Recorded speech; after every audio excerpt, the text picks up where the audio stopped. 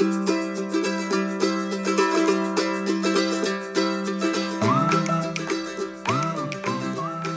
is episode number 13. We hope you've enjoyed the story so far, and if you're new, we welcome you and hope you listen to other episodes after this one, of course.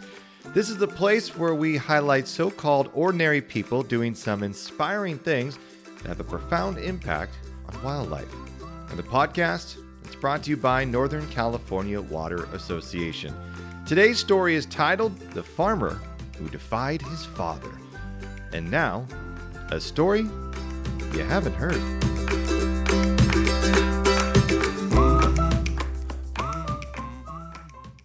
A thick white smoke filled the air, and Charlie took a moment to soak in what was about to happen.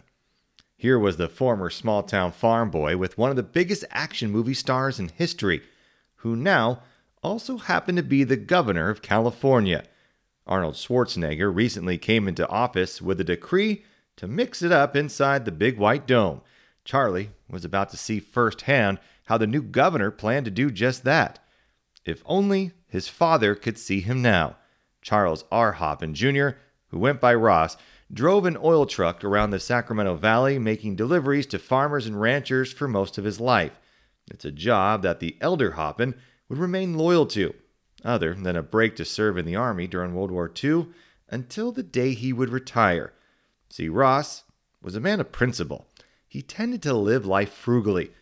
Gambling or taking big chances was not in his nature, which is why after the Second Great War, it was a bit surprising to see Ross purchase land for farming. With money from the GI Bill in hand, Ross would team up with his friend Les Means to purchase 280 acres of farmland in the Sutter Basin. The duo grew primarily rice and safflower, which were two crops that thrived in the area due to ideal soil and weather patterns. Although Ross never really wanted to be a farmer, he saw it as an additional income to help provide a better life for his family. He wanted his son to go to college and then on to a successful career outside of agriculture. As a mobile oil distributor, Ross saw the downsides of the industry. He witnessed families struggle to pay their oil bills. Witnessing those hardships shaped his view of agriculture, and so he wanted Charlie to find another pathway in life.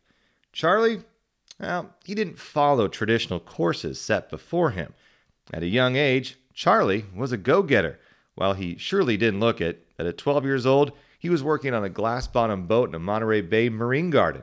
His size and stature allowed him to pass as a 16-year-old, the required number of years to have lived one's life before you could become an oarsman. And then, when he came back home to Woodland for school, Charlie could be found driving tractors and irrigating fields. In short time, he even landed on his godfather's cattle ranch, building fences and performing other mundane chores fit for young ranch hands. Ross saw those jobs just fine for a kid trying to earn a few dollars, but it surely wasn't a career. He felt so strongly about it, in fact, that Ross offered to pay tuition and gas money if Charlie would attend California State University, Chico. Charlie obliged, but there was always something that pulled him into farming and ranching. While at Chico, Charlie started working as a sheep herder. He would bring his flock into fields to help cut down weeds on the rice checks. Charlie and his sheep were efficient and cost-effective for landowners. Demand grew, and the college student soon found himself out in the fields with the sheep more often than with his books inside the classroom. By his senior year, Charlie and the college stopped seeing one another altogether.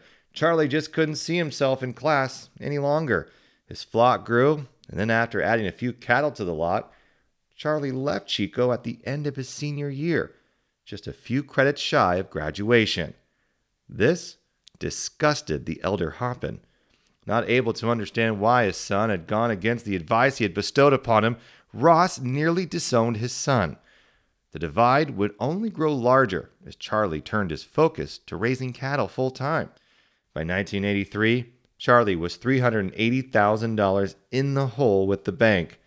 And then it got worse. Ross passed away less than a decade later. Burning Charlie inside was that his father only knew of his son's financial hardship. The turnaround was about to come. And what a brilliant reversal it would be. Now in control of his father's farm, in addition to several thousand acres of rented land, Charlie was on the up and up. Charlie was planting a seed that would eventually change it all.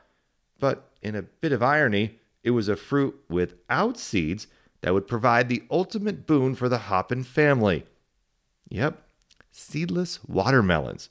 The summertime staple would make the family one of the most successful growers in the entire Sacramento Valley. Soon, they owned everything free and clear, which of course was something Ross wanted all along for his family. As the farm continued to thrive, Charlie looked to make a difference elsewhere. He was elected to the board of Farmers Rice Cooperative in the early 90s and was immediately fascinated with all the aspects of a large grower-owned cooperative, especially the political side. He soon realized that the political cess for agriculture required relationships with politicians on both sides of the aisle. Things took another turn in 2001 when he played a vital role in getting a bill passed that would provide tax relief to farmers in California who purchased fuel and farm-related parts and machinery for their fields. The hard-fought battle over the bill, which passed just on a thin margin, made him realize that everyday people could make a difference just if they applied themselves. This spurred Charlie to improve his network on both sides of issues. As he met with farmers, landowners, conservation groups, and water district members, Charlie began to build a strong coalition of water users that would serve useful in the near future. By listening and engaging with the different stakeholders, Charlie curated a unique understanding of the complexities each group faced. It ultimately set him up for something that just a few years prior, he had not given a single thought to. In what was considered the ultimate long shot, Charlie submitted an application to become a board member of the State Water Resources Board. 25 people applied, many with years of political or conservation experience.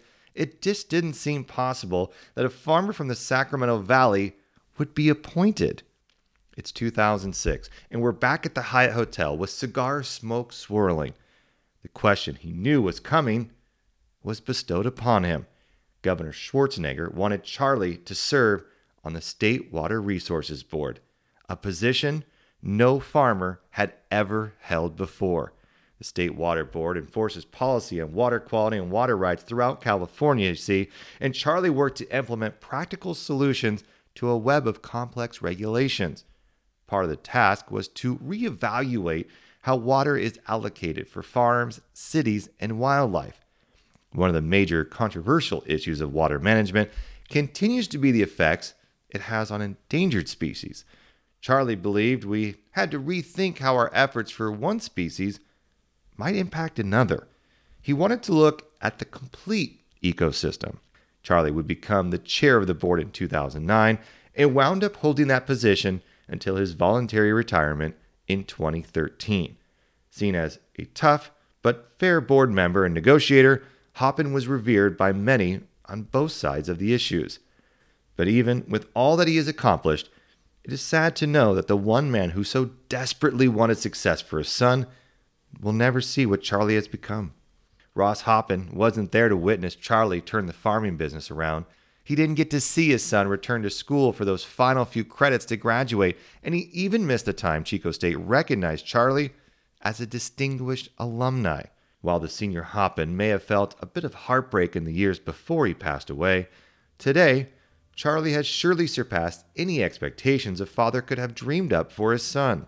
To be able to see the lasting impact Charlie Hoppen is leaving is something Ross never would have imagined, but is surely something he would be proud of. And that is a story you haven't heard.